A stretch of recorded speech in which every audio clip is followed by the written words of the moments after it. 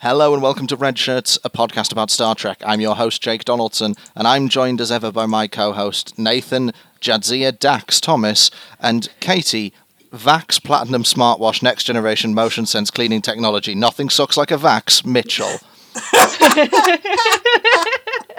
Without further ado, let's engage.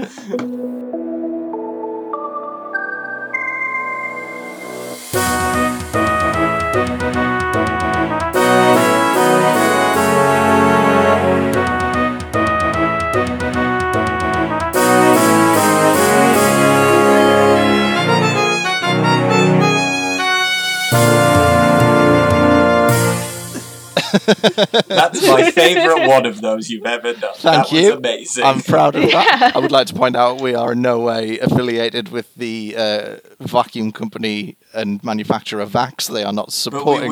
We would take the money. Yeah. We're not currently sponsored by Vax, but if James Dyson wants to get in touch with me, then I'm absolutely happy to to take your money, James Dyson. The thing is, like that name for me is actually spot on, because in the same way that Dyson is named after a guy, whatever the fuck product that... Can I swear on this podcast? Well, you have. Yes. It's fine. Whatever that product was, I'm actually a deep descendant off of whoever invented it in the first place. What was it again? Can we sure. So can we do an hour on this? It was the... I'm glad we're not on the BBC, because this would be undue prominence saying it twice. But this is the Vax Platinum Smartwash Next Generation Motion Sense Cleaning Technology. Other vacuum cleaners are available. There you go, Jake. This is actually a carpet cleaner, not a vacuum cleaner. So it's got water and shit in it. I'm not an expert. I don't know what these things are. This podcast used to be about Star Trek. We are joined by a co-host again. Our usual co-host, Maddie Churchhouse, is still away on her continuing mission to find strange new lands. I believe she's gone back to Riser this time because she liked it so much. So we are joined by Katie Mitchell. Hello, Katie. How are you? Hi, I'm great. Thank you. How are you? Oh, you're the second person in a row who's asked us how we are. We never get that. It's very nice. Aww, yes. You're fucking nice people. I'm. Unfortunately, the answer is I'm awful. No. No, I'm doing really well, thank you. Thanks for coming on the podcast.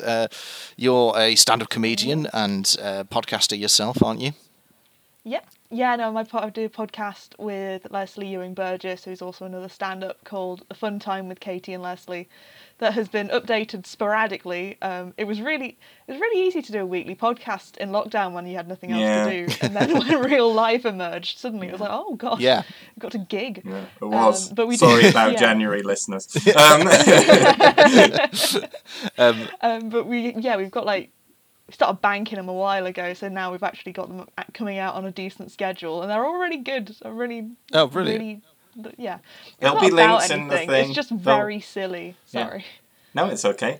We'll have links in the show notes, so the listeners can go listen to all of the fun times. Yeah, indeed. We'll give you a chance to plug that later on a bit more as well. But you don't get to plug anything on this show without putting the work in first, and as a result of that, you are here to talk about Star Trek. Hell yeah. Now, before we get too far into which episode we're doing and stuff, I'd like to talk about, when we've got a guest on, what your sort of experience of Star Trek is, how you came to Star Trek, what's your season, what's your series even. That would make more sense. No one's got a specific season though. I really like Voyager season 3. Voyager season 3 is quite good, actually. I immediately had that, it was every winter I hibernate with Deep Space Nine on, and then in the summer I fly south to go and watch Next Generation. Yeah, Next Generation is much more of a summer show, isn't it? It's like, yeah, I think Next Generation is sort of white wine and DS9 is red wine. DS wine is hard whiskey. Yeah. DS wine. I like that you called it DS wine. Nice. I'd love to contribute to the what alcoholic drinks is each Star Trek series, but I don't drink alcohol, so I could make these jokes, but they come from a place of ignorance. Valid. Well, Well, I'm not drinking at the moment because I've been put on a new antidepressant. So maybe we could go with like the next generation is sertraline. Wait, no, but in Star Trek they have synthahol, so we'd be fine. It's alcohol you don't get drunk off, so Do you think presumably they you can have that on antidepressants. do you think they have synth antidepressants as well? Yeah, synthraline. Synthraline. Yes. I think if the next generation was sertraline, then DS9 is like, I don't know, tramadol. And yeah. I love these jokes because all of us know what we mean, but we're not explaining it, which is the perfect fandom joke. Yeah, exactly. And also, I'm pretty sure everyone who listens to this podcast is on some form of medication. You'd have to be really just to be able to cope with it. But we haven't actually answered any of the questions that you just asked, Katie. So Yeah, that's true. So, what's your favourite series, and how did you come to Star Trek? Have you been watching it all your life, or tell us your story? No, I don't think so. I think I started watching it on the Sci-Fi Channel. I would come home from school and they would have like 2 episodes of something on. But it's mainly Next Generation, Deep Space Nine, and Voyager are kind of my area. Deep Space Nine is my favourite by far. Because you're wrong, I really like but the other 2. that's fine. But I haven't seen any of the before or since, so I haven't seen much. I've seen a little bit of original series, not much. And then I got really excited for Picard coming out and then didn't watch it, which is a classic thing I do with everything. Haven't seen Discovery or the other one where there's the song at the start, and the Lady Vulcan. The Lady Vulcan. Guy. I can't even remember what's the one from the 2000s where it's Enterprise. We don't like to talk Enterprise, about it yeah. either, to be honest. Yeah, I mean, I know it by reputation, so I haven't bothered to seek it out. Looking at our listener figures, the listeners don't like us talking about it either. If DS9 is tramadol, then Enterprise is the equivalent of just smacking your head against a brick wall and hoping that gets the demons out. Just like medieval. No. So yeah, Deep Space Nine is my. So speaking of DS9, the episode that you've chosen, as ever, whenever we have a guest on, we ask them to pick an episode, and that's no difference here. So, Katie, which episode of DS9 have you chosen for us to watch this week? We're doing Rejoined. Hooray! It's Rejoined. It's an exciting episode. I'm sure we're going to have a lot to say about it. So, without further ado, Nathan, would you like to describe the plot of Rejoined in your patented manner? Yes, we begin with a happy Jadzia Dax performing a sleight of hand trick to the confusion of Quark before Jadzia is called into Sisko's office.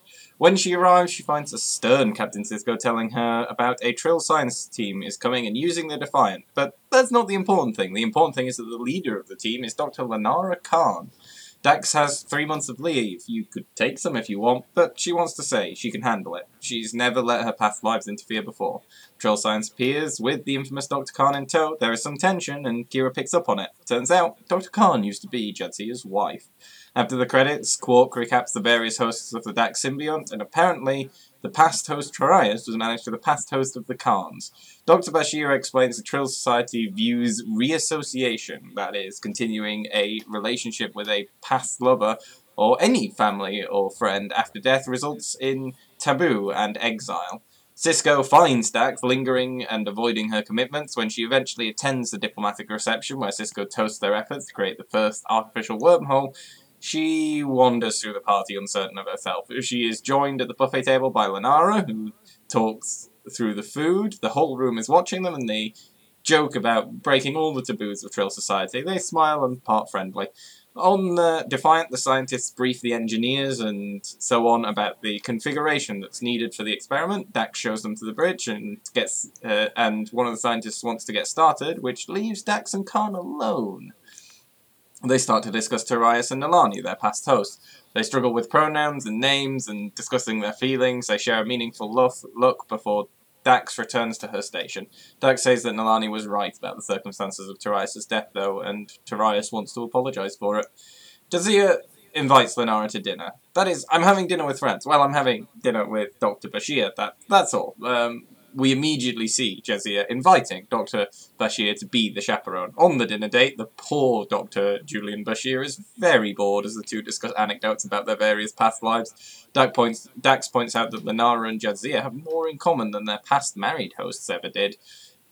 Dr. Bashir is given an escape call to the infirmary, and Lenara notes he's a pretty good friend, and then gives Dax some jewellery. There's some more meaningful gazes, and some hand-holding, which is witnessed by one of the scientists.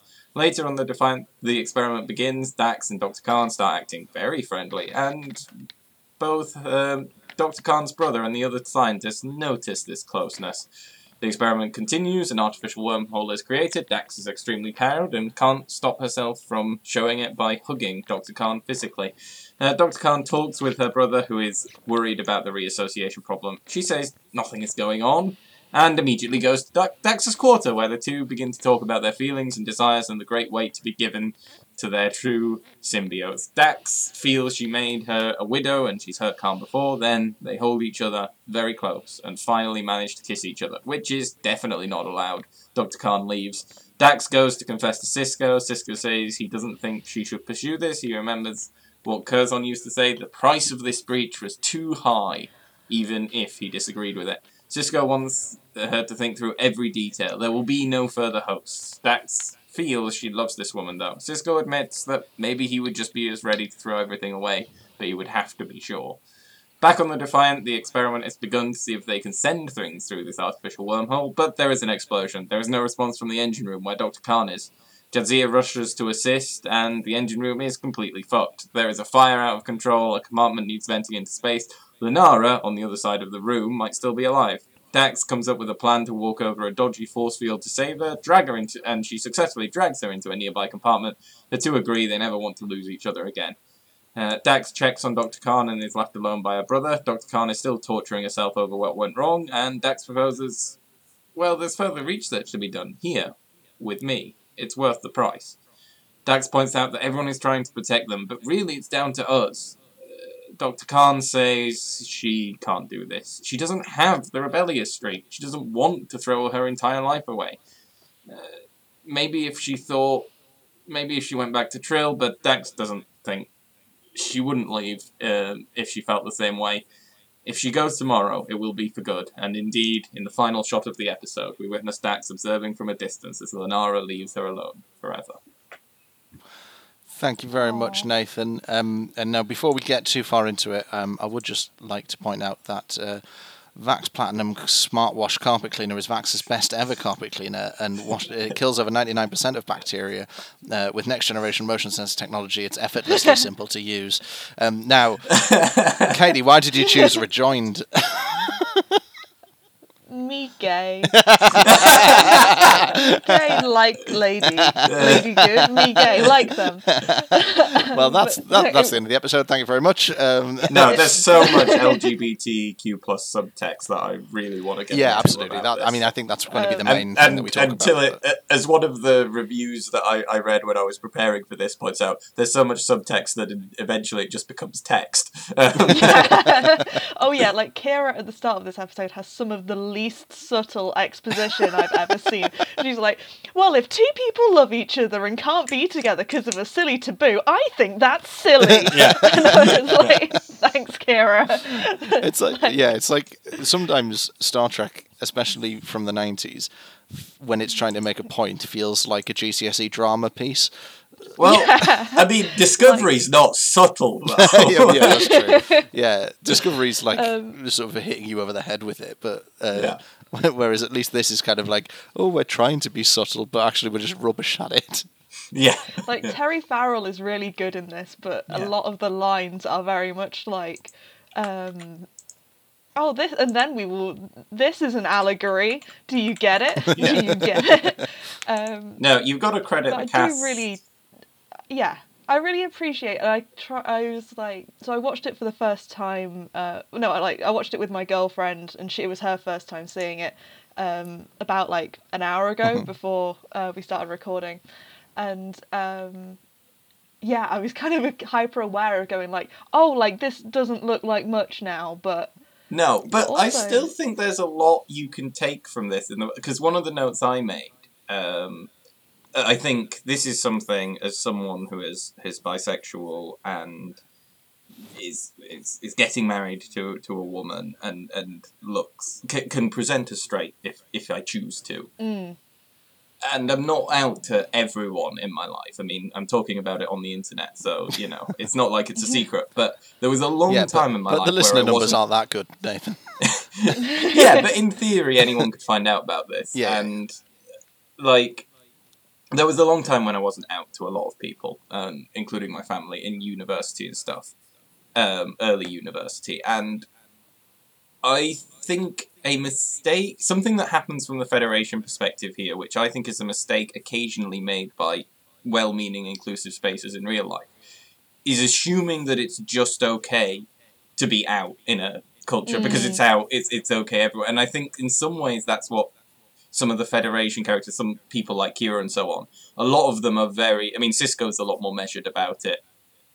yeah, but about like the actual consequences. It's not necessarily okay to just be out, even if you are in an otherwise quite progressive place and space. Sometimes people have cultures that mean that's just not an option for them, and they still have to... And that's sad, and I don't want that to continue, but I think there has to be understanding from those of us that live in more progressive social circles and cultures that there are still either cultures, families, or countries where those people, even if, you know, I'm trying to talk around the subject very carefully to not talk about particular people, but there are people I know who now live in Britain and live among quite accepting friendship groups, but were born and raised in countries where LGBTQ plus rights aren't very good. And they're still got an anxiety and an ingrained nervousness about being out. And it's only a thing that struck me when I watched it this time for the podcast, but it's a thing that I think if you do a bit of stretch of meaning, it's still quite relevant, this episode. Yeah, and like I do relate to it. It's less than a year since I came out as a lesbian, and that ended a 4.5-year relationship with a man who I'd been living with for like 3 years at that point, and like we sorted that situation out, and our relationship got quite platonic anyway, and I really don't want to get into it on a Star Trek podcast. But like, yeah, that turned out well, but I remember the horror of feeling like, oh, if I come out now, then I'm losing my best friend, who me and him got along super well, but I'm also losing my house. And then if I had to move back home, I wouldn't be able to commute to my job. If I don't have money, I can't really do stand-up and go. And I thought most of my friends wouldn't like me, even though most of them are queer. The act of coming out would be perceived like I've been lying to my ex for ages. So I was like, all right, I'm going to lose everything. So like I do completely understand where she's coming from, and that, you know, it took me quite a long time to come out after I'd realised that I was gay because of that. So, and I had moments where I could and chose not to. So like, I mean, yeah, I think they paint both Dax and Lenara's kind of positions in a really sympathetic way, and that is like, because like the Hays Code wasn't in effect when this was made, but like the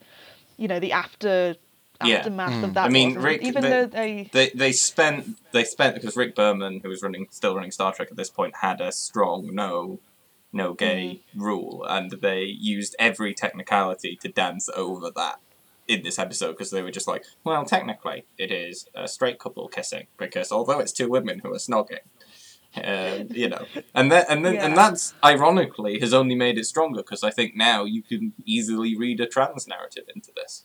Oh Yeah, yeah, yeah. like that totally. Like Jadzia Dax has been a trans icon for Oh yeah. ever since it came Yeah, out. absolutely. And like we listeners who listen regularly will know that we went to Destination Star Trek in London last year, and there was a panel specifically about queer representation in Star Trek, and there was some discussion of that, about how even before sort of trans issues were sort of a hot topic, they were still being kind of represented in a way, at least, or at least there was some kind of, even if it wasn't a specific attempt to represent them, there was still, in the ethos of Star Trek, it sort of naturally comes out that there is a kind of representation that's natural to the way that the show is written and the characters are thought of and the scripts are created and things. And I mean, I'm very cautious that I'm the token straight man on the podcast, and so it's not really for me to say how it comes across. But speaking as a straight man, I guess when you watch it, in this day and age, even to a straight guy, it feels quite, or at least I'm a straight guy who's an ally, and it feels quite important. And I think I can understand why it would have been important to people in 1997 or whenever this was and made. I will say to certain 99. 99, Yeah. right? Yeah. And I will say to certain fans who are a certain subset that if you can see why this episode is as important as it is, you can understand why certain episodes of Discovery with their non-binary characters and so on are important. You can make that leap. Yeah, that's interesting, because there is a subset of Star Trek fan who you come across on a certain bird type app, who will say that DS9's amazing and they love this episode and they think that Jadzia Dax is brilliant and all that kind of stuff, but then they also say, oh, I think it's getting a bit too progressive, A bit too woke. Yeah, and you're like, what do you think they were doing in the 90s, you fucking idiot? Yeah, I mean, I was gonna say they were behind the times. I think but it was one of the first like kisses between two women on TV. Yeah. And I genuinely can't imagine I can't remember watching this for the first time, but I would have been a teenager and aware. I think I was out as bisexual at that point. And I would have been. But I can't imagine being in the 90s and watching that and not knowing, like, if watching it live, you don't know that's going to And happen. well, Yeah. this is Like a that. fun fact I found out, is that so Avery Brooks, who plays Captain Sisko, directed this episode. He did, yes. Yeah. And apparently, Entertainment Tonight, when they sort of found out through the gossip sphere that goes around Hollywood and TV, they wanted to film the kiss and sensationalize it massively in a sort of like, whoa, two women kissing kind of way. Yeah, they wanted to put it on and, the and news he and all shut that. them the fuck down and was like, no, it's an important bit in my story. Shut the fuck up and go away. Yeah. God, I love him so much. I love Avery Brooks more than I love Sisko. But there's an ongoing narrative in the podcast that I'm not Sisko's biggest fan. But I thought, I mean, speaking of the fact that he directed this episode, I just to get away from the deepness of it all for a little bit. yeah. I'm just aware that we're still in the first 20 minutes of the podcast, and I don't want to make this one of the ones where it makes one of us cry, like has happened in the past. But also, I on that note, though, I just want to say, like, I appreciate you going into all the detail that you went into about your personal experience of coming out as well, which is obviously. It obviously must have been a difficult situation for you, and I think it helps the listeners to understand how something like this in the show really does have an effect and a real world example of what goes on and what the actual stakes are in that situation. It's not just a thing happening in space to some aliens, which I think is really, and it was really relevant and helpful. Yeah, and like being able to like watch it with my girlfriend and it's still having an effect on us. And this came out when I was 2. Yeah, exactly. Yeah. I mean, yeah, exactly. I think that's sort of the point that I think they wanted to make, is that it's relevant to people in the 90s and it's still relevant today. And I think that's sort of what they want to do with most of Star Trek, because there's plenty of stuff from the TOS series that came out in 1967 that is still relevant today and helpful today. It's just a bit campy and rubbish, and there's bad special effects in it. So thank you for that. But no worries. to move away from that a little bit, we'll come back to it later. I just wanted to talk about Avery Brooks directing this episode, because I think this is the first episode of DS9 we've done on the podcast that has been directed by one of the actors. And obviously, the Next Generation had a big it's a great tradition Star of Trek. that happening. Yeah, and it's a great Star Trek tradition. You know, Leonard Nimoy directing several films. Jonathan Frakes obviously directs everything under the sun now. Yeah. In fact, he's more of a director than he's an actor nowadays. Yeah, FOTS Frakes is a great director. I remember seeing a really good tweet on Star Trek Twitter once that someone had said what every white guy really wants to see when he gets home, and then it was just the title card from a new episode of Discovery that said directed by Jonathan Frakes on it.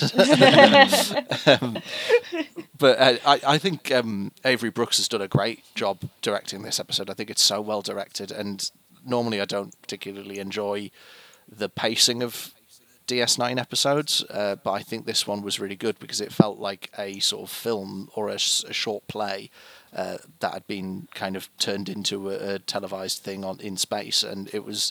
I think he got the tone of it exactly right, and he got especially the shot with the kiss. I think, obviously. Oh, that's gorgeous! Like, it's really nicely framed with like the space in the back. Exactly. And and Nathan's already said that he in terms of the sort of the directing of the production of it, he took it really seriously, and he made sure it was sort of not sensationalized, and he kept the press away. He and stuff. strikes you as a man who knows the importance, well, not the importance, but the significance of what he's directing, and treats it acceptably. Because I think even though Star Trek is provably quite meaningful and quite culturally important, you still get directors, I mean, infamously the one that directed the film Nemesis, who think it's just sci-fi and therefore it's just nonsense, and it doesn't require attention. Yeah, and I suppose as well part of that must come from the fact that Avery Brooks was the first black captain that we'd seen in Star Trek, I think, at this point, and so he in the first series had felt sort of a pressure. He's talked about in interviews about how he presented himself to represent people of colour in sci-fi in the mid-90s, and I suppose that probably had an effect on how important he realised that this episode would be for queer people, and I think it's been said in interviews by Terry Farrell and other people as well that he was really sensitive around that topic with the actors, like bringing them in.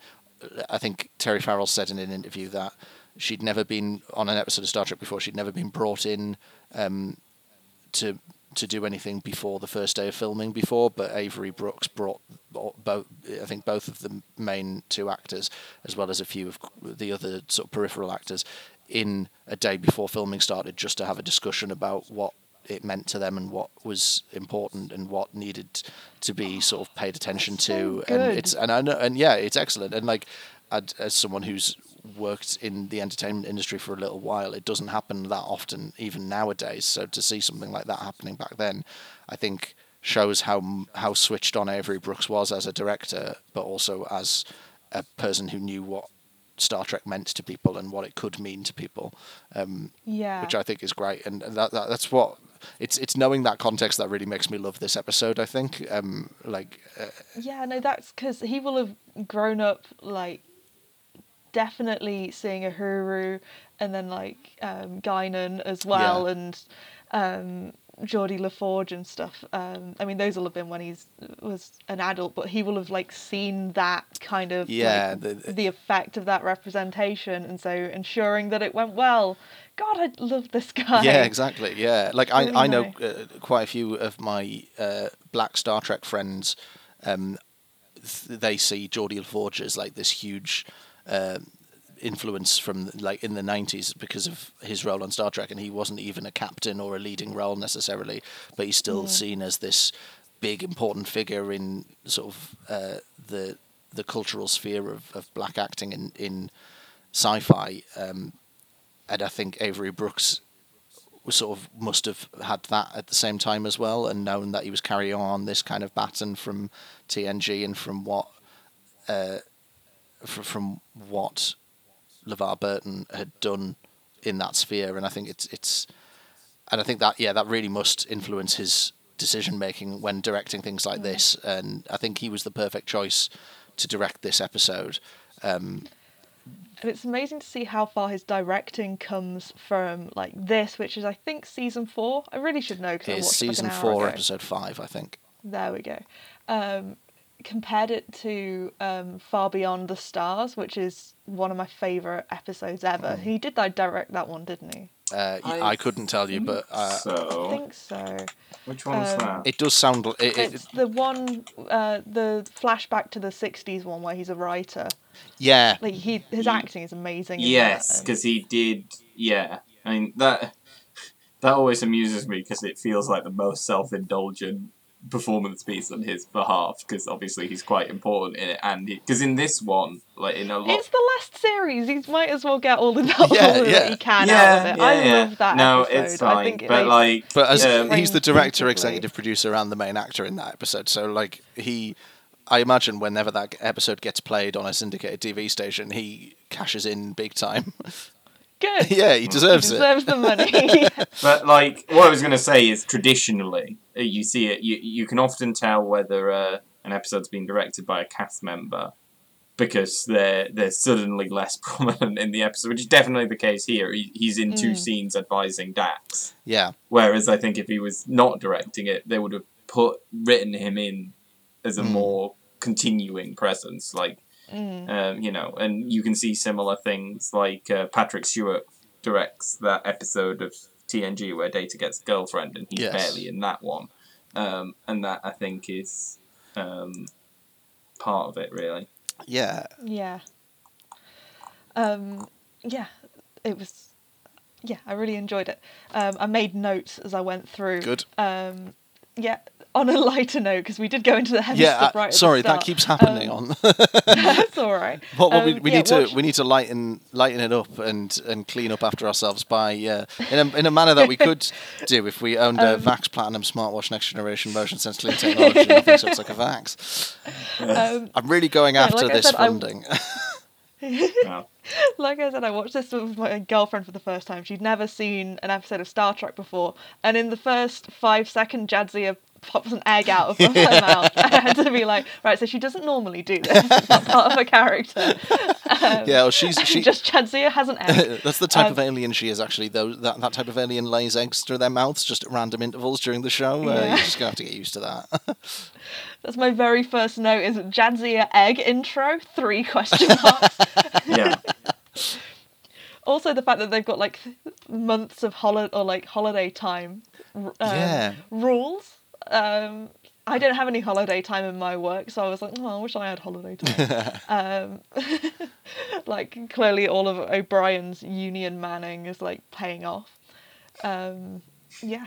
I think the bit that triggered me about this episode was that Ayu was a teenage magician, and and there's and Yeah. and I watched those bits, and they had the actors had to learn how to do the tricks properly, and so they do them. They're not very good, but they Oh, do I love them. that. But like it's the bit where one of them says, I think is it Quark makes a snide comment about how like it's just It's the purview of desperate, lonely people wanting to impress women. yeah, that was it. Yeah. Yeah, and I was like, oh, I've never felt so seen. I was like, that's very upsetting, but also accurate. Yeah, I know some magicians. And, yeah, I'm sorry. Yeah. Yeah. No, it's quite. I mean, but that's one of the. I actually think that scene because Jadzia Dax is a very light, breezy character, right? Like in general, she's the life of the party on DS9. She does a lot of fun. A lot of the humor in her and Worf's later relationship is that he is so serious and she is like the hedonist. And that's, I think, what it makes the later serious acting more profound because we get that reminder right at the start that she's the fun, silly one, right? And she's not being fun and silly most of the way through this. Yeah, exactly. But then, like, it also helps, like, that reception is very funny for its sheer awkwardness all the way through. Like, you know, when Lenara jokes about, oh, should we just, you know, throw things at each other or profess our undying love and so on, it's just like, oh yeah, I can see why you two have things in common and like each other. Yeah. And like they do have similar. Yeah, and then you get Dwarf just before that as well. Worf, like, good tea, nice housing for the, like, 10th year. What do Klingons dream of? Things that would chill your blood. It is better. You do not know.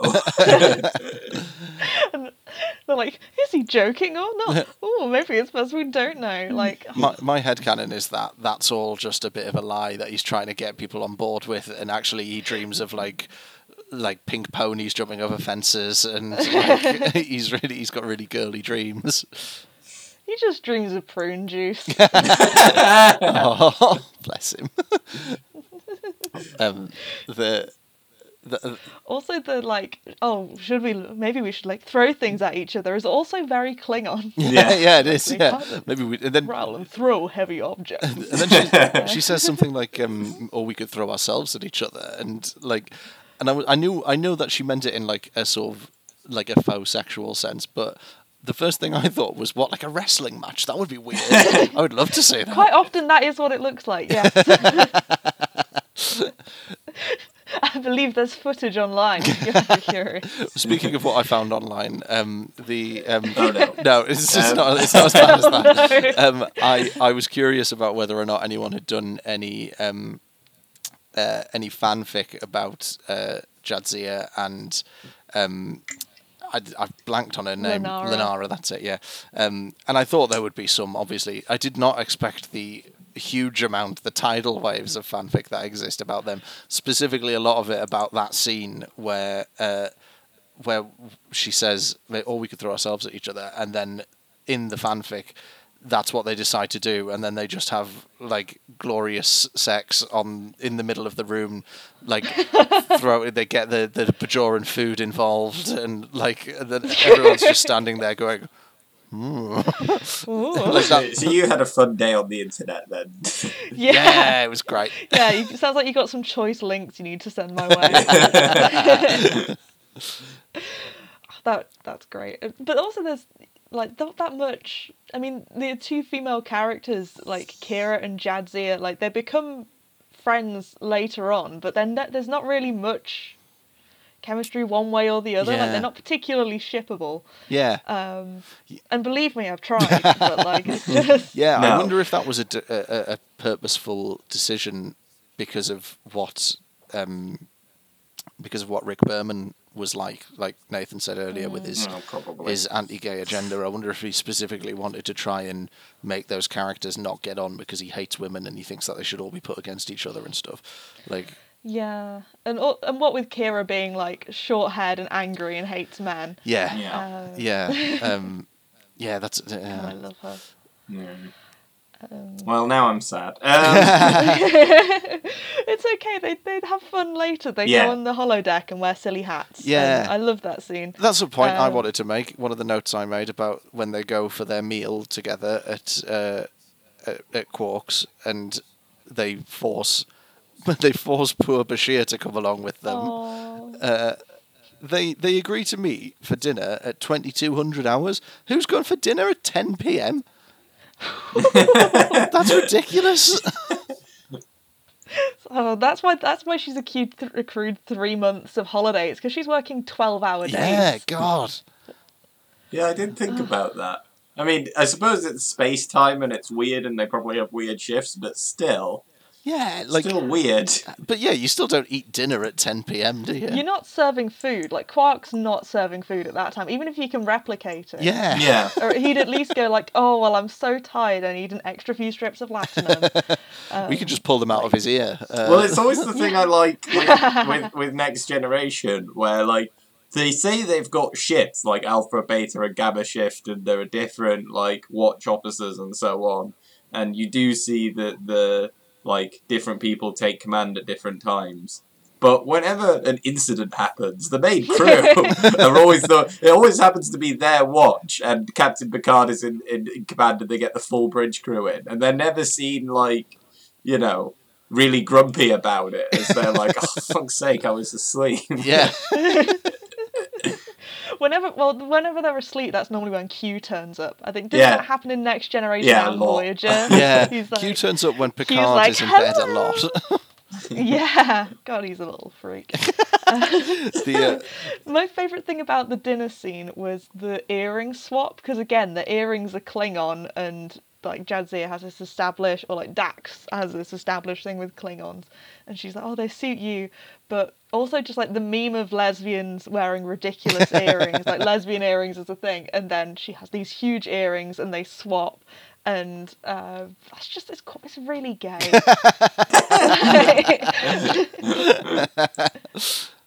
And like, my girlfriend doesn't have her ears pierced, but she steals my clothes all the time. And I was just like, that was the moment where I could like elbow her and go like, "You bloody do that," and that was really nice. And so much of this episode is quite sad that it was just a nice little thing going like, "Here, you can have my earrings." yeah. And like so much of this episode wouldn't make, or just wouldn't be interesting at all if it wasn't two women, because like that is the subplot. Yeah, although I do like the way that the like gender is never brought up as if it would be a problem. Yeah, I really like. That's what I was just about to bring up. Yeah, like they lampshade it really well in that. There is a taboo, and it's for this reason, and it's for this culture. But they don't say like, and also you're a lady. Yeah, exactly.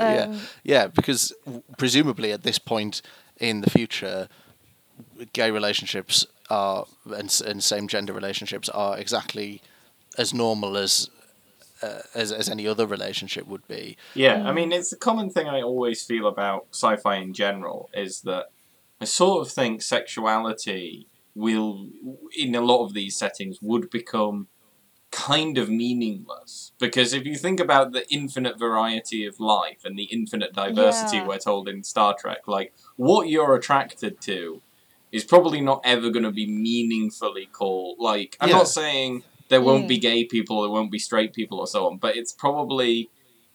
I always think when people talk about their sexuality in Star Trek, it's kind of an audience thing where it's just like, yeah, the person I love is, like, all the people I've dated happen to be women. Oh, that's weird. Oh, they used to have a word for that. No. Oh, well, whatever. Because you're probably going to meet aliens that have very different understandings of gender, or no gender at all, or look really weird. But or like there was that one episode in Next Generation where Riker... there's like the non-binary aliens, and then that's a really interesting episode that we should watch at some point to see how it holds up today. Yeah, like I totally understand what they were doing with that, and I know because the episode, I can't remember what it's called. It got a lot more executively meddled with than this one did as well. But it was like before, wasn't it? Well, it would have been Next Generation. Yeah. But like they have a planet of non-binary aliens. They bring one of them on board. They loosely explain what gender is to it, and the alien is like, "I want to be a lady." Falls in love with Riker, as everyone does for one episode. They kiss, and then like that alien gets conversion therapied and goes back to being genderless. And Frakes was arguing strenuously that this would have more impact if they decided to become a man. Yeah, or like if they cast a male actor.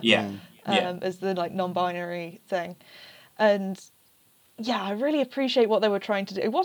I think that one might have been 80s or like very early. It was early. I think it was 1990. Yeah. But that episode is a lot weaker than this one from memory, and that's why I think it would be a good episode for us to watch. Yeah, absolutely. It will be interesting now, given there's non-binary main cast members on Discovery and things, to see how we feel that message games across and how much we're prepared to give it license or not. Because I it's a long time since I watched that episode, and certainly well before I ever thought about Star Trek in the way I think about it now, in the kind of analytical mind that doing a podcast about it every week forces me into. Yeah, this isn't the first time that they do the like referencing a same-sex couple in just like a neutral way. No. Because there's a bit in again, I should have looked it up, but the episode with Pell, like the female Ferengi who disguises herself as a male and then falls in love with Quark. A bit where actually Jadzia like sits down to dinner with them, and she's like, "You're in love with Quark, aren't you?" And Pell is like, "Yeah." And Jadzia's like, "Aw." And Pell's like, "He doesn't even know I'm a woman." And she's like, "You're a woman?" Yeah. And so, like, implying that for her, like, Pell to be a man and in love with Quark was, like, totally fine. And, like, it's just, like little moments like that, and that's what we have to cling to. Yeah, exactly. And it shouldn't be that you have to cling to something. It should have been, there should have been representation all along, but obviously that's not the way the world had happened.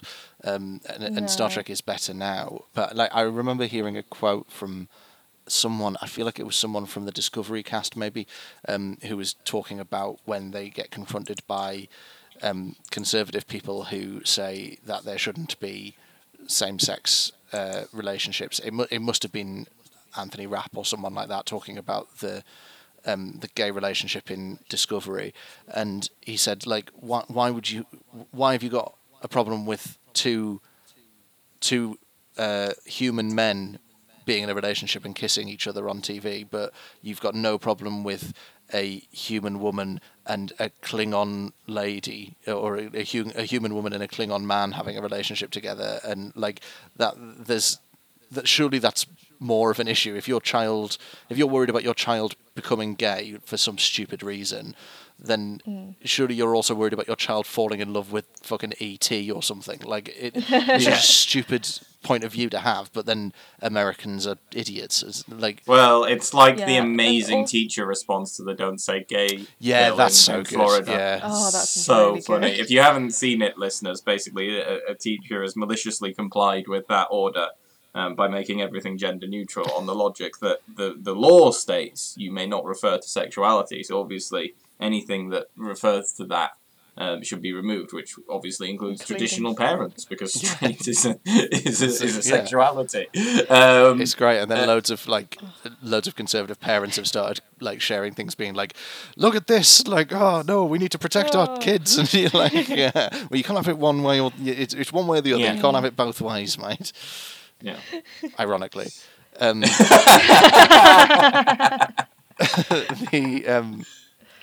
did find one thing interesting. I need to double check the dates on this, Sure. but like there's lots of specific dialogue. Like I noted stuff down, like when they're getting close, like, "Oh, I shouldn't have to say anything, then don't," and then like various things about asking, like "Don't ask, don't tell." I don't know if that was there in 1999, but like I feel like it might I think have that might be an early 2000s thing. But it's hard to tell. Either way, it fits quite well, and especially because like Starfleet, for all of its niceness, is a military thing. Yeah.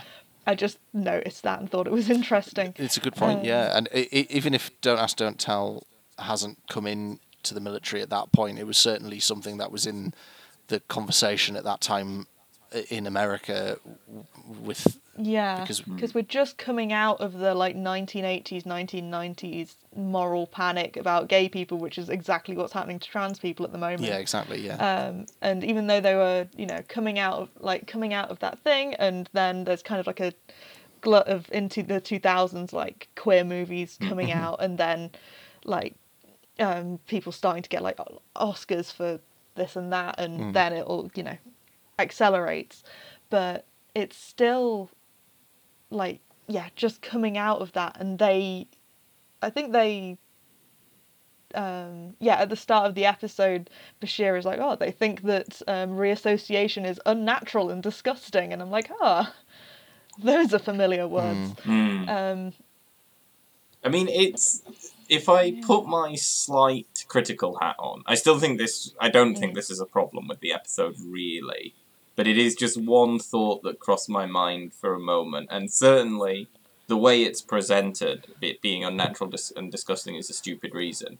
But unlike homophobia, which I see no logical basis for whatsoever, this is fucking dumb, there is part of me that can kind of think, yeah, I can see why it would be really disruptive to like, I was thinking, spouses in this situation, it's not so bad, but can you imagine being a child, your parent, unfortunately, losing their life in an accident, and then someone who looks completely different to your mum or dad coming up and being like, well, I'm your new, like, it feels, especially in a society where not everyone has this symbiont and this reincarnation.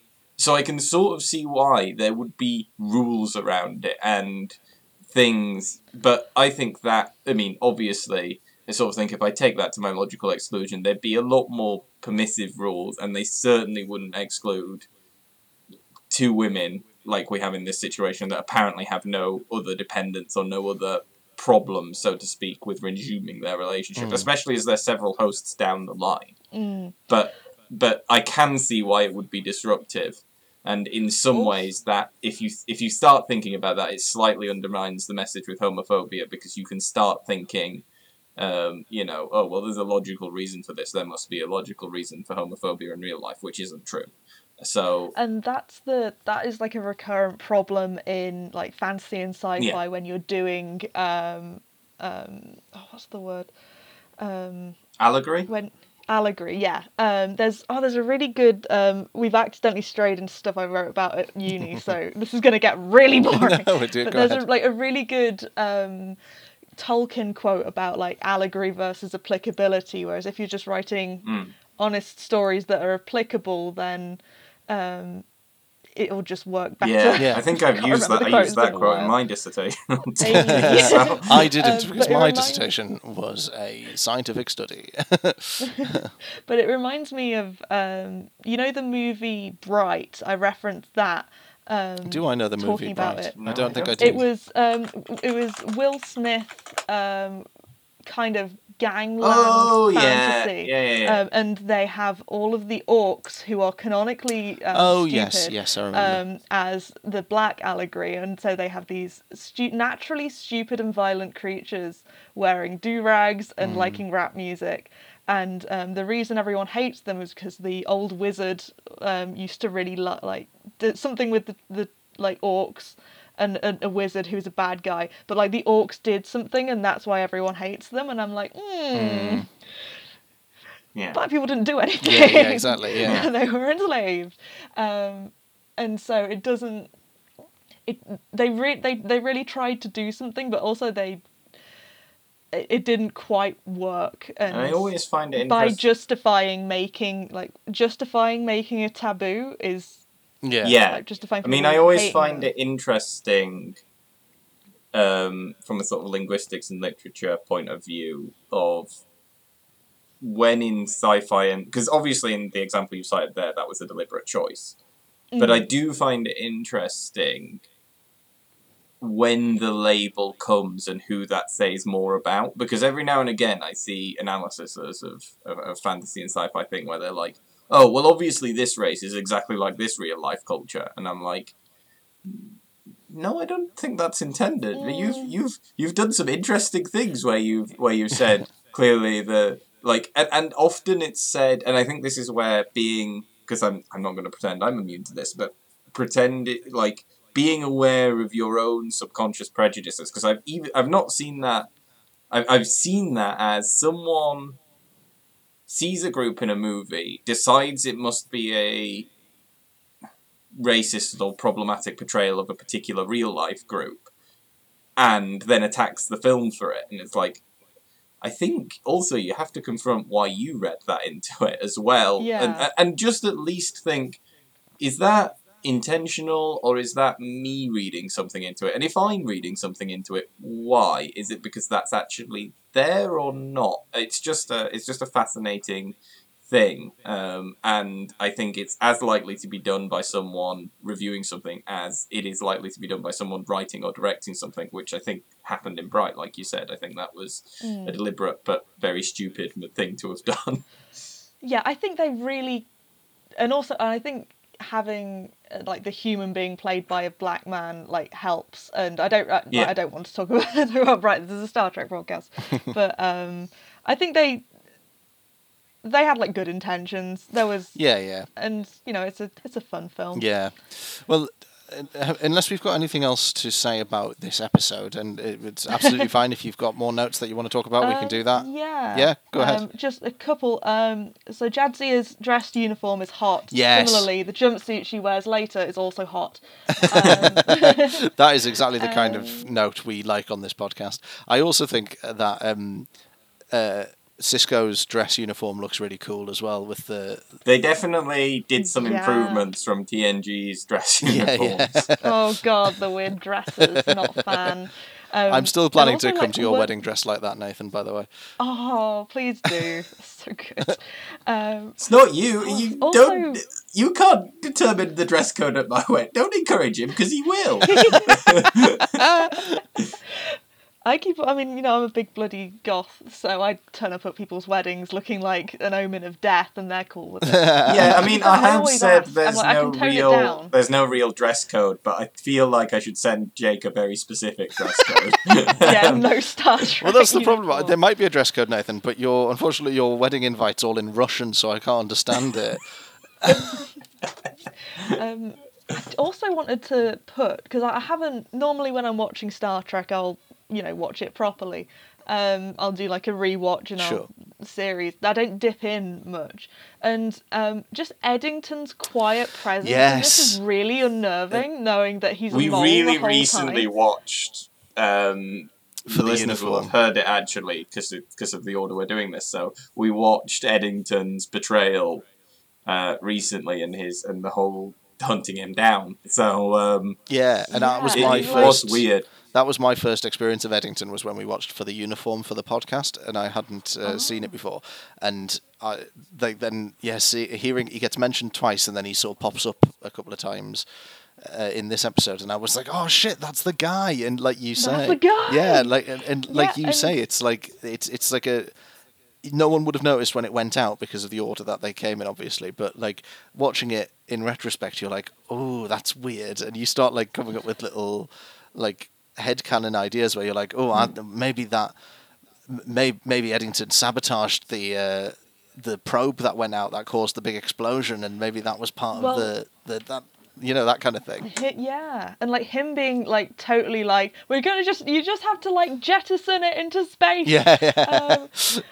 Like, and then Jadzia just like taps goes down on the force field thing, taps Lenara Khan on the shoulder once, and Lenara Khan just like wakes up and goes like, "Oh, my head hurts a little bit," and I'm like, Eddington would have just like imploded her in space. Yeah. Without any thought, Yeah. and then they just go into a cupboard and they're fine and they have a cuddle, and then we don't see what happens after that. Yeah. So It's like, very important in your engineering section to have the cuddling cupboard. You know, Yeah. you never know when you're going to need it.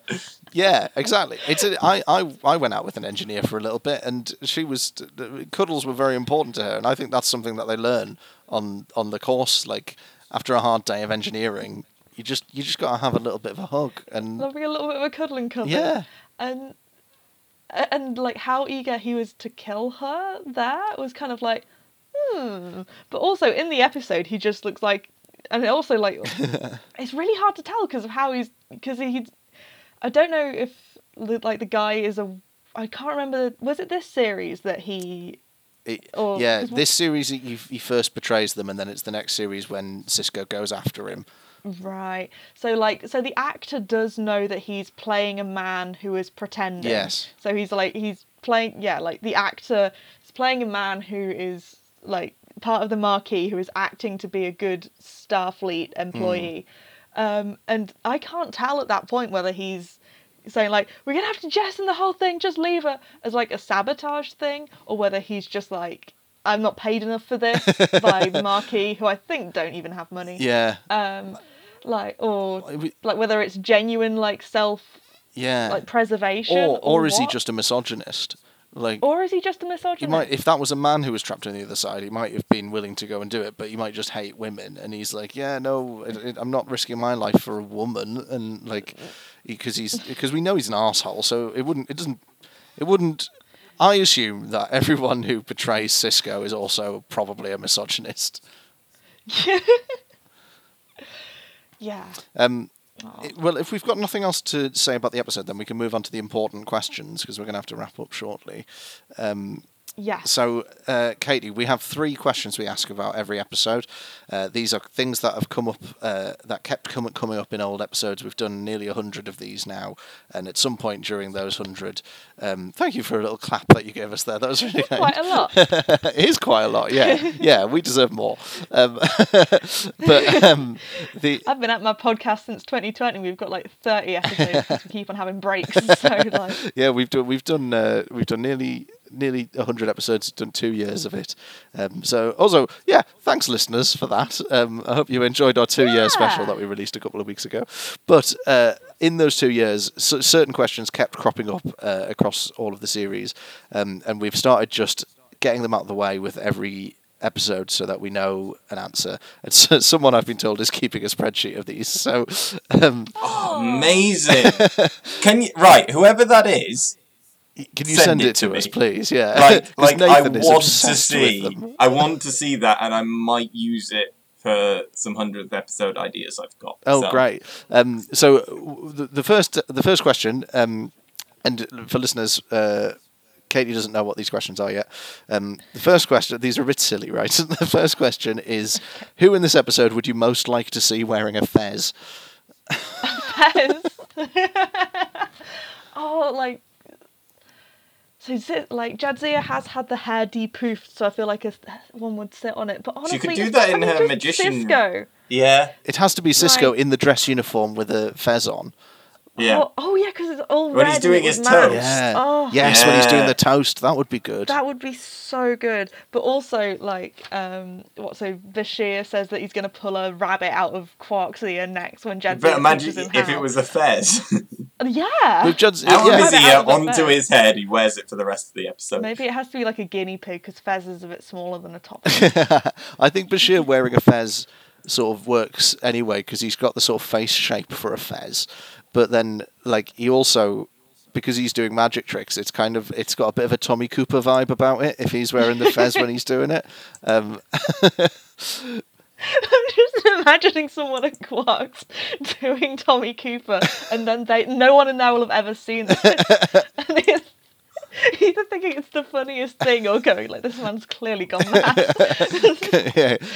Why are you going? Oh, it's funny. It's, Going up to Morn at the bar and being like, all right.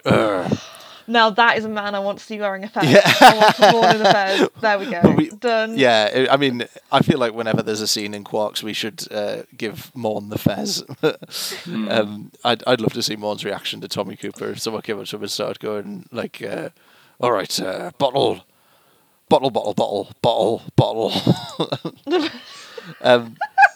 Okay, so the second question is the Klim question. So a Klim is a space Karen. So who in this episode is most likely to want to speak to the manager? So essentially, who's a Karen in this episode? Who's the most Karenish Karen? Oh, it's the old scientist who Yeah. like is literally in the bar watching them, Creepily perving on exactly, them. like, Yeah, we didn't halfway up mention the that. stairs. Yeah, no, like they like literally they hold hands and then it like goes to like a little bit of a hole in the fancy wall, Yeah. and he's looking through like he's just seen, I don't know, someone shit in his dinner. It's like he really like, oh, the glare on this guy. Yeah. So like, and he tries to bring it up to Lenara's sister, and he's like, "It's my fucking sister you're talking about. Stay out of it." And then, but then like the brother later treats Dax with respect and is like, "I'm just looking out for my sister." Yeah, exactly. And it's the old guy who's a bit of a Karen, so him. I think he is the most Karenish. I think some Karen points go to Quark for refusing to believe that magic tricks are a reel and for showing like, how do you do it? I need to know how you do it and all that stuff. That's quite a Karen, not just accepting that it's a fun trick. Yeah. Yeah. But yeah, that old science guy I think is easily the most Karenish episode in this episode, or Karenish He's person in this definitely episode. the answer. Now, the final ultimate question. This is a question that we've been asking since episode 1 of this podcast, and I feel like the answer is going to be that guy again. But who in this episode is most likely to try to suck their own cock?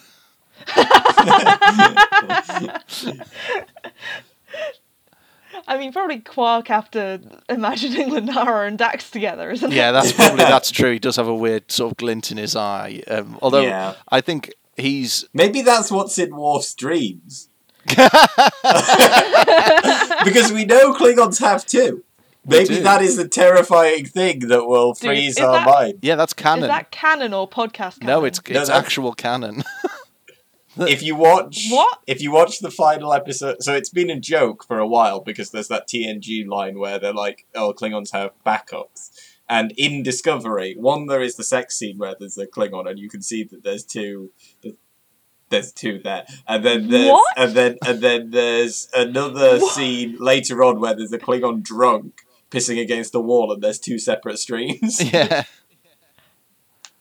What the Yeah, it was like an in-joke in the industry for in the community of fans pages, and then the And then producers of Discovery Star went Trek there. went, yeah, let's make it canon. Why I not? gotta watch Discovery, man. This sounds so... Yeah, so that Yeah. it's canon that Klingons have two penises. my Well, God. they have at I least feel like two. this is a highlight of both the podcast and my life. I got to explain to a lovely lesbian woman the ins and outs of Klingon penises, and there's not many people that can say they've done that.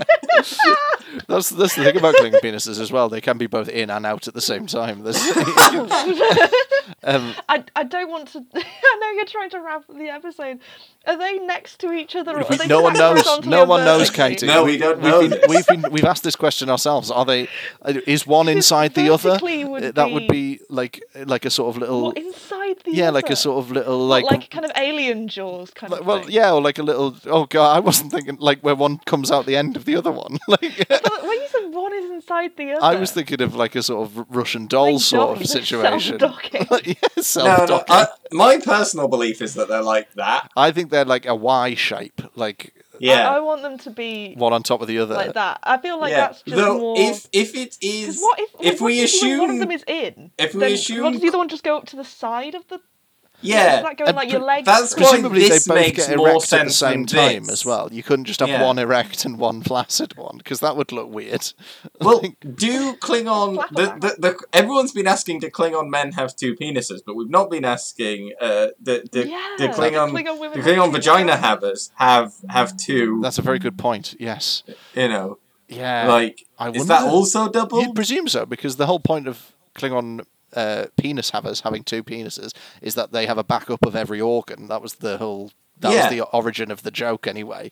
So presumably, there would be a vagina is an organ. Presumably, there are two but vaginas as well. could then a Klingon, if a Klingon person with all the apparatus for giving birth, could they get pregnant and then do it in the other hole and get pregnant a second time in their second uterus and so on? Presumably, yes. Like if they have two wombs as well as two, so then you'd have one popping out and be like, oh, but this one's got 6 months left on it or whatever.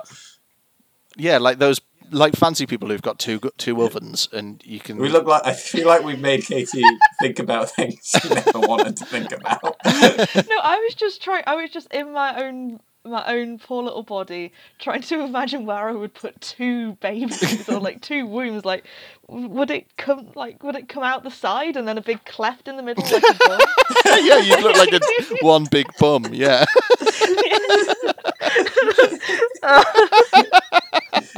The Klingon Bringing a booty whole new doesn't meaning lie. to the phrase front bottom. God, that's fucking horrible. Yeah. I'm gonna read everything on the internet about this. Go ahead. Oh my There's so much. God, now I know why Jadzia had to limp to the infirmary after she was for the first time. Yeah. Jesus Christ, that's some accommodation that you're gonna have to do. I want to know if they have like specially made can't condoms believe they made it. for like do you get one condom with two legs in it, for want of a better word, or like like a pair of tights or something? I was just thinking it was like a little pair of Yeah, tights. like do you get like a little latex pair of tights for them, or do you have to put two normal ones on, like separately? Oh, like don't birth control in Star Trek's fucking stupid. Like the bit with Sisko, or like what, Cassidy Yates realizing she's pregnant because they tried to make it equal so that both of them have to take a pill so that they can have sex without getting pregnant. Yeah, And I'm like hormonal medication is not fun, and I don't like. Yeah. It sends you insane, and they don't make it for men because it makes you sad and crazy. But they do it for women because that is fine when they're sad and crazy. But like, at least only one person has to take it, you know. Like, Yeah. yeah. Like, having it birth should be control an that both people need option. to take is like worse. Like, it's objectively worse. Also, you'd think in Star Trek, when they can cure like a broken rib by shining a funny light on it, you'd think they'd have something better than taking pills that ruin your life for a couple of months or whatever. Like, Yeah, like, did you see? Oh, this is like, I know you've got to wrap up the podcast, and I'm gonna talk about the ball bath that makes you infertile for 6 months at a time. What? Have you seen What? this? What? It's like, you know, there's like, it's an ultra. I can't remember what it's called, but it's like a little like chalice, and you put your nuts in it. chalice. And yeah, Fertility. and Bath. it sends like vibrations that kills all of the semen in your balls, and it makes you infertile for like 6 months, and it's totally painless, and then it wears off. I've never heard of this ever, but I found. Being developed What in the like Germany. fuck? Yeah, like the little ball bath. what's it Men called? can prevent That's pregnancy more by Star giving Trek. their testicles a bath. I don't know what it's called. Is I it know called the I think Vax it's Platinum German. Smartwash? Oh, now I can't cut this section out. And we've got to the dick jokes and bullshit. You have to get through the very sad queer content. But like, that's so Star Trek, the little ball It is, bath. yeah. It's even down to the sort Maybe of... they do that. Do Klingons have 4 balls? Yeah, I wonder if they do have 4 balls. Because, well, That's too much cum. because Klingon women only have 2 breasts, so the... That is true. Yes, they can. There's like, and also they've got like the normal amount of eyes and noses and all that. Yeah, that's so true. There's limits on it somewhere. Core has only got 3 balls. The other is in the Kronos Town Hall. I love the idea of, like, when Hitler was planning the Blitz and everything, and he was, like, telling all of his cronies, like, go and... Just clip that bit and get you cancelled again.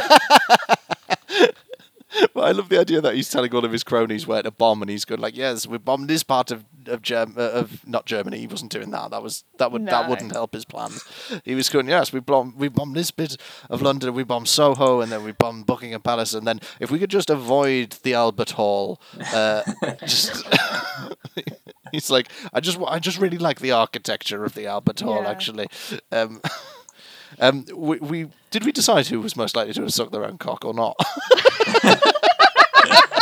I think we got sidetracked, but I think we got very sidetracked. Yeah, I think- I can't believe they made Klingons having 2 penises canon. Well, And I can't believe I didn't know that. I I'm gonna say Quark. Yeah, Although what with him, I don't know. What with him being short, he's got less room to go. But I feel like the spine. I feel like it's either Quark. You need a lot of spine to kind of curve around. It could be Eddington, because I feel like maybe that's what he uses the cuddle cupboard for.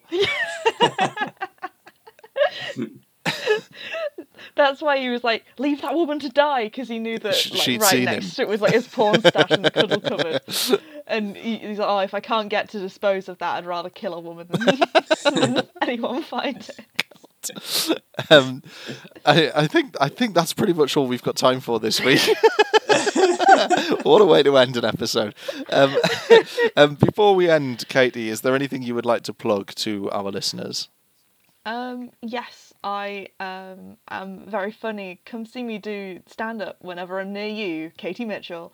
Also, I have a podcast called A Fun Time with Katie and Leslie, where we have a theme for. We'll have a title, and we will just do what's in the title.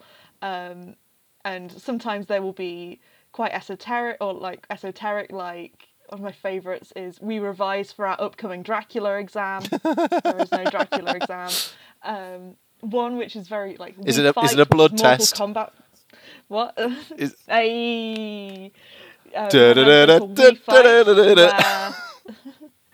Where we employed the guy who says Mortal Kombat in the Mortal Kombat thing to do as a custom intro because he's on Cameo, and that is just about Mortal Kombat, and also he does a thing at the start which is like he goes Katie and Leslie, dun, dun, dun, dun, dun, dun. It's really good, and other episodes as well. Oh, that sounds great. We're back to updating them. So and where can people find that? Just wherever they get podcasts. Oh, just there, everywhere. If you found this, you should be able to find that. Yeah, there's a search bar somewhere. I mean, I'll send you. It'll be in the thing that I always point to, which is pointless. Yeah, links will be in the show notes for this episode. Again, is it called A Fun Time with Katie and Leslie? Katie and Leslie. Great, yeah. Brilliant. So definitely go and find that. Listen to that. You can obviously follow Katie on social media. Where can they get you on social media? I'm Katie. I'm like Katie Zoe Mitch. I really, really need to like homogenize all my links. It's some combination of like. So I'm Katie Zoe Mitchell on Instagram, Katie Zoe Mitch on Twitter because there was a character limit, and Katie Mitchell was already taken. Just get rid of the Zoe bit. Oh right, I see.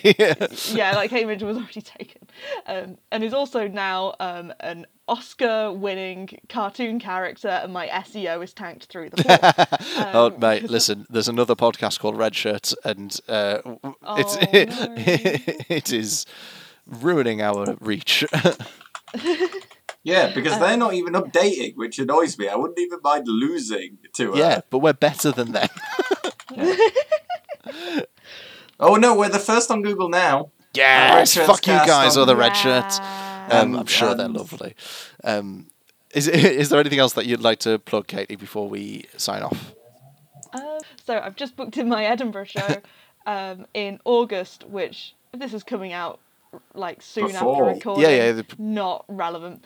But I'm booked in from the 19th to the 28th of August at the Counting House Loft at either Loft or Attic. They're next to each other. It's free fringe. It's 12. I'm sure there'll be somewhere nice for lunch at 1. Yeah, there is. Got a red box that's just over the road. It's very nice. Ooh, very nice. And what's the name of the show? She Festers. Great, cool name. Thank you. Thank you very much, Katie Mitchell, for joining us. As ever, listeners, if you want to follow us on social media at the podcast, it's at RedShirtsCast on Instagram and Twitter, or you can send us an email, redshirtscast@gmail.com. Equally, I'm also doing the Edinburgh Fringe Festival. I'm doing a show called Neurotica. It's at 12:30 in the afternoon at... I can tell you the venue now, which is exciting. I found out this week. It is at... Cabaret Voltaire, the Long Room on Blair Street. It's a really great venue, and the show is really fun. I really would like you to come and see it. So come and see me one day, and then go and see Katie the day after, and you've got yourself a full, wonderful trip of fun Red Shirts adjacent content. Nathan, anything you want to plug? No, I'm hoping I'll be on some stand-up fairly soon, but I'm not going to the Fringe because I've just got married, so... Aww. Yeah, let's plug Nathan's wedding. Let's all go to Nathan's wedding. If you turn up to the... Do not turn up to my wedding, No, actually, Nathan told me that. He said as much as I tell people not to do it, that's just me being shy, actually. Can you really push and get everyone to know that I really want them to come to the wedding? If you turn up and you say the password... to me, because I'm in charge. If you come up to to me at the wedding venue, which is I'm and now you've got your joke cut because I'm not letting that out. just beep it. But if you turn up and you say, if you come up and you say. Vax Platinum smartwatch, next generation motion sense cleaning technology, then I'll let you into the wedding. You can come, you get free food. Nathan's put on a really lovely spread. If